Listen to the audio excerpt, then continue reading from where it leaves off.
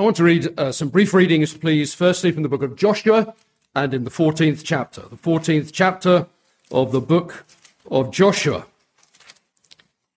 Can I say what a privilege it is to be here this weekend? Very grateful for the invitation to be with you. And we really do trust that the Lord will mightily bless us as we're gathered together. The book of Joshua, please, and chapter 14. And I want to read, please, at verse number 12. Joshua 14:12.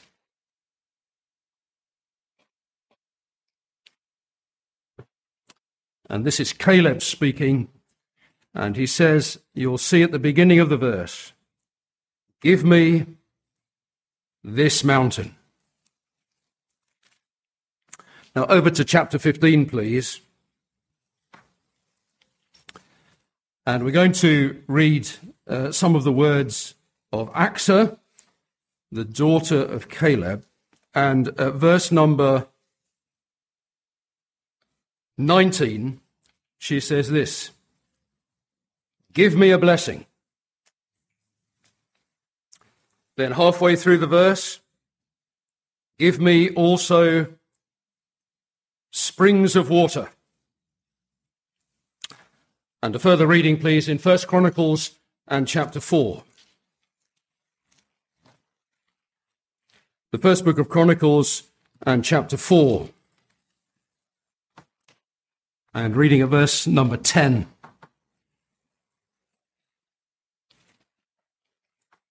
"And Jabez called on the God of Israel, saying, O that thou wouldest bless me indeed, and enlarge my coast, and that thine hand might be with me, and that thou wouldest keep me from evil, that it may not grieve me.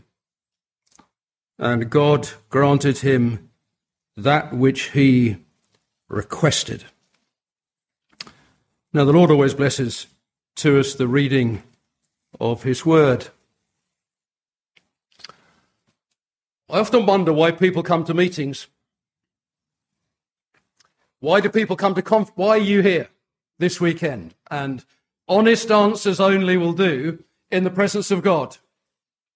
And I suppose that there will be a variety of reasons why we are all here. There will be primary reasons, and I'm trusting that the primary reason is that which we have been praying about. And I was heartened to hear the prayers and the direction of the prayers of the brothers, that it might be that the Lord himself would be amongst us and in power, that we might hear his word. There'll be other reasons why you might be here. You might be here to see friends and to make new friends, and who knows, but maybe long-term friends. I'm sure that people come to meetings like this for all kinds of reasons, but I have been praying that will all of us go away different, and that we will all of us go away with a prayer burdening our hearts. And the prayer that I would love to burden my heart with, and I trust we all shall, is really the prayer, one of the prayers or requests that we read in Joshua 15, where Achsah says, "Give me also springs of water." Give me also springs of water. Of course, I'm really hoping we'll pray a kind of a New Testament equivalent of that. It's doubtful we'll go away praying, actually, give me also springs of water. But as we're going to see in the next little while, there is a New Testament equivalent to this. Give me also springs of water. Don't you like the desire that's expressed in these requests? Give me this mountain, says Caleb, which he saw as a spy when he entered into the land. And having seen that mountain, he's now in the land. To Joshua, he says, give me this mountain. Here's Achsah. She has a field. She's asking for a blessing. She says, give me also springs of water.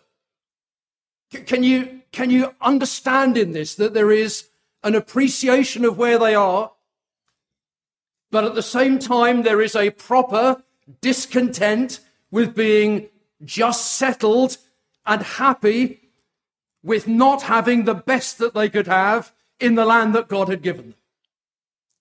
So what they're saying is, I really want the best. Give me this mountain, says Caleb. Give me a blessing. Give me also springs of water. Or in the prayer of Jabez later in 1 Chronicles 4, enlarge my coast. Lord, let me not be constricted. Let me not be limited. Let me not be constrained and small and mean in these things. He's saying, Lord, enlarge my coast. Enlarge my border. Lord, let me be and have more than I have now. And he's bringing his prayer to God, the God of Israel, that he might be enlarged. And it seems to me that would be a good thing if in the course of this weekend, this touched us. And that we went away discontented with how we have been. It may be as I speak to you that you have known better days spiritually. I'm kind of long enough in the tooth to know this, that the last sign of, that not the first sign, but the last sign of a backslidden condition is not to be at the meetings. Plenty of meetings I've preached in with backsliders in the meeting. Maybe tonight you look back to better days.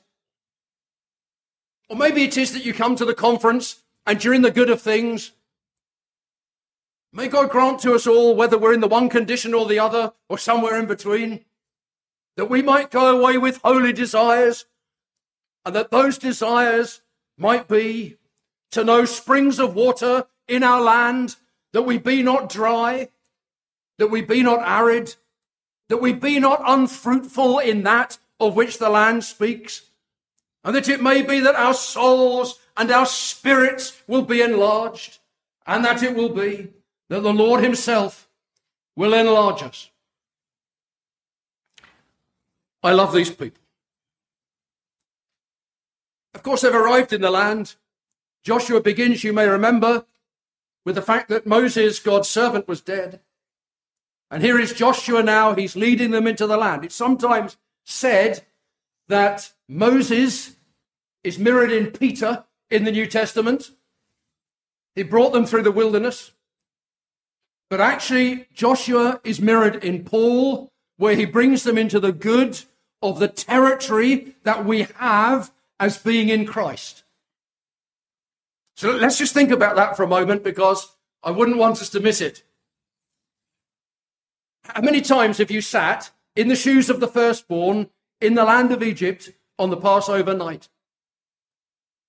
And on that night, there's a dead lamb on the kitchen top, or wherever it was. I'm not sure they had kitchen tops, but you'll understand what I'm saying.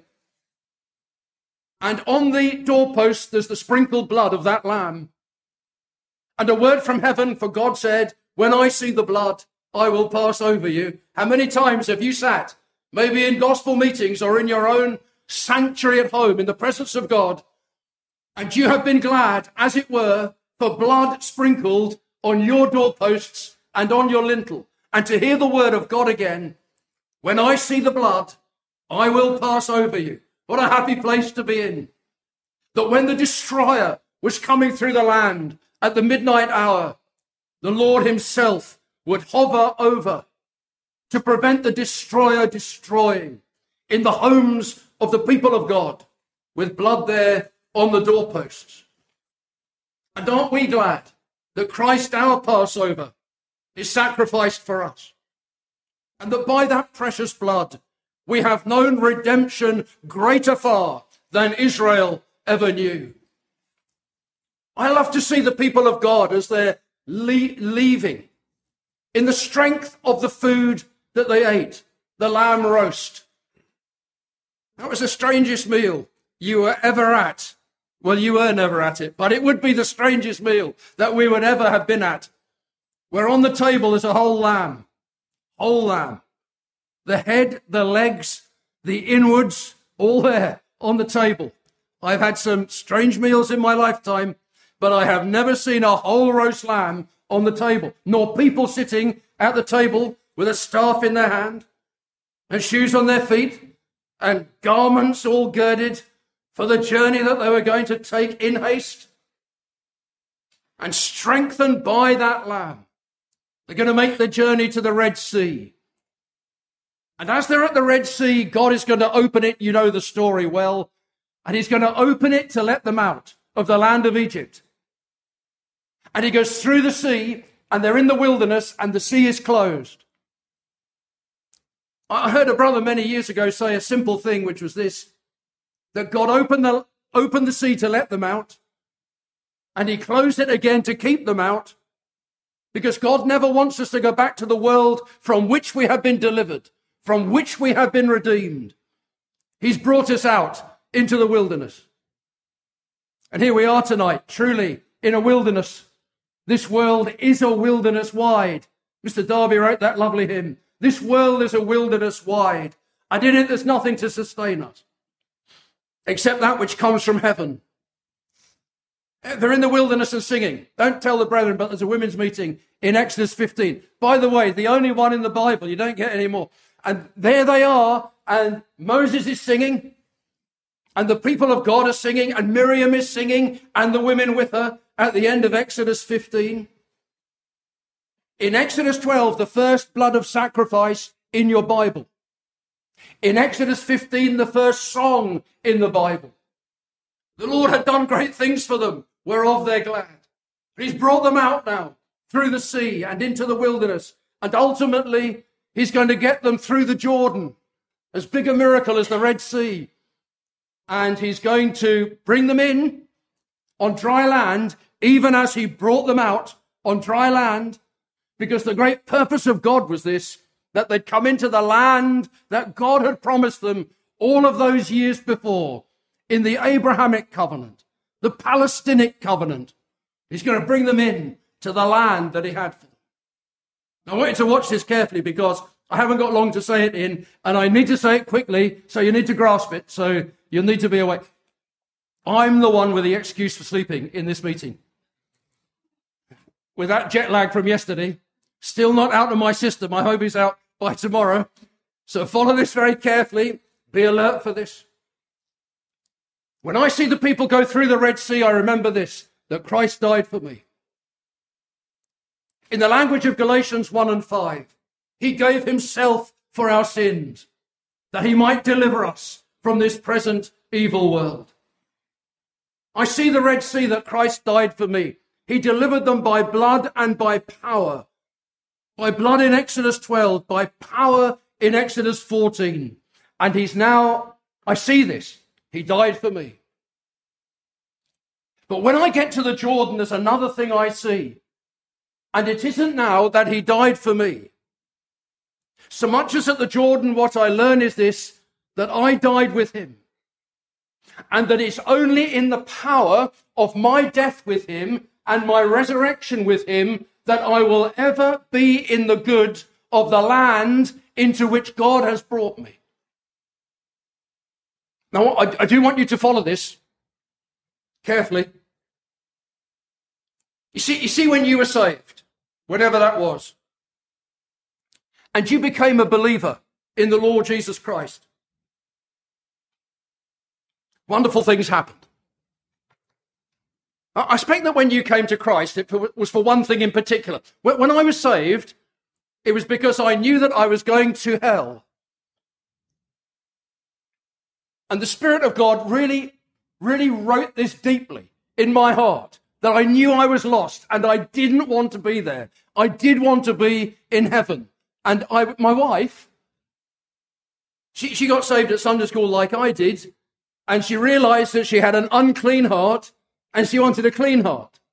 Other people I've met come because they know the Lord's coming and they don't want to miss out. All sorts of different reasons why people come to the Lord, usually for one main thing. And then you say, well, praise God, I'm saved. I've got the thing I came for. And then you start reading your Bible. I hope you do. Then you start reading your Bible and you discover this, that actually the moment that you were saved, you were blessed with every spiritual blessing. I saw once on some online thing where people were were trying to list and enumerate all the blessings that they had in Christ. I think that was a long list and difficult to have it complete. But I just tell you this, that the moment that you got saved, you were blessed with every single spiritual blessing that God had to give you. And the sphere in which he blessed us was in Christ. That is in the man at God's right hand, who has entered into death and risen and is ascended and is at God's right hand. That's where our blessings are. They're in Christ. You see, and the idea is this, that our blessings now are not like the blessings of the Israelites long ago, where there were blessings connected with the land and connected with Zion and the anticipation of Messiah reigning. Our blessings now are present. They're heavenly. They're connected with that sphere. They're in that sphere of Christ at God's right hand. And so the idea now is this, that the Bible's not teaching a health and wealth gospel. That's a terrible thing when people preach a health and wealth gospel. It's a funny thing this, that they all die and they all take nothing with them. Really odd. Just a moment's thought and you see that how crazy that is to preach a health and wealth gospel. But what we have is every blessing in Christ, in the heavenly places, spiritual blessings, not material, but spiritual blessings. You see, and Canaan represents that. Canaan is heavenly territory in picture. Where it is that we are in Canaan, that's in New Testament, in Ephesians language, that's where we are now. So they come over the Jordan and or through the Jordan, and they get to Gilgal, and in the good of Gilgal, they enter into the land. So these people that we've been reading about, they've entered into the land. They've got their feet on the territory. But by the way, I hope you have got your feet on the territory. Like, it's one thing to sit at home or in a meeting and to study or to read your Bible or to listen to preaching, and the brother's taking you through Ephesians, or you're studying Ephesians for yourself, and you come away with your head stuffed full of knowledge of Ephesians territory and church truth in the large thing. And it's possible to be stuffed full of information and to be as cold as Christmas and as hard as nails and to be distant from the enjoyment of what we actually have in Christ. Because these people only enjoyed the land in the measure in which they put their feet on the territory. Wasn't that what the Lord said to them? Every part of that land that the sole of their foot would tread on would be theirs. And if you didn't get to the gold mine, you'd never dig out the gold. And if you never got to the hills, you'd never get the benefit. And you'd never get the milk and the honey unless you got your feet on the territory. These people have done that. They're in the possession that God gave them. But they have now a proper, holy discontent in the sense that they didn't just want to be there, but they wanted to be in the enjoyment of what they had and God had given them in the land. Do you get the point? So Caleb says, give me this mountain. Give me a blessing, says Axel. Give me springs of water also. Let not my field be dry. Let it not be unfruitful. Let it be irrigated. Let my land here, this field that I have, let it be productive. Don't let me just live dry here. Unfruitful, barren, arid. She's really saying, no, give me also springs of water. Do you know what Midland Park needs? Or wherever you may come from, where I come from on the south coast of England, do you know what it is that we need? In our assemblies, we need people in the good of and in the enjoyment of the heavenly position that we have in Christ. To be living above the level of the street, no more than that. To be living in the good of heavenly things, of Christ in glory. Ourselves feeding on him there, taken up with him. Forget social media. Be done with all the drivel that people are taken up with. The transient, passing things. Brothers and sisters, we are connected to the eternal. Let us live as if it's true. Let us be in the good of it. Give me also springs of water. Maybe that would be a cry tonight from a dried up soul, from a worldly mind. The cry that comes for the dismissal of a carnal attitude. Lord, let me live in the good of all that I have. In thee, at God's right hand. Let me live as belonging to heaven. Let me live out, Lord, the life of heaven on earth. Like at Philippi, brother was quoting from Philippians 3. There's Philippi, the colony of Rome. The life of Rome was lived out in Philippi. Paul writes to them, he says this, live out the life of heaven in Philippi. The general population of the city would live out the life of Rome. It had the registers of Rome, the fashions of Rome, the clothes of Rome, the language of Rome, the manners of Rome. In Philippi, if you'd been to Rome and then you went to Philippi, you'd think this is deja vu. I've been here before, even if you haven't. Says Paul to the Philippians, live out the life of heaven. Let this one thing be before you, that I might know him, the power of his resurrection, the fellowship of his sufferings, being made conformable to his death. Let Christ be my life. Let Christ be all. Oh, that this might be the outcome of our meetings this weekend. Give me also springs of water. The water, of course, in the Bible will speak of the Holy Spirit. Well, water speaks of different things, but certainly this kind of thing would speak of the Holy Spirit. The Lord Jesus said in John 7, he that believeth in me, out of his innermost being shall flow rivers of living waters. This spake he of the Spirit.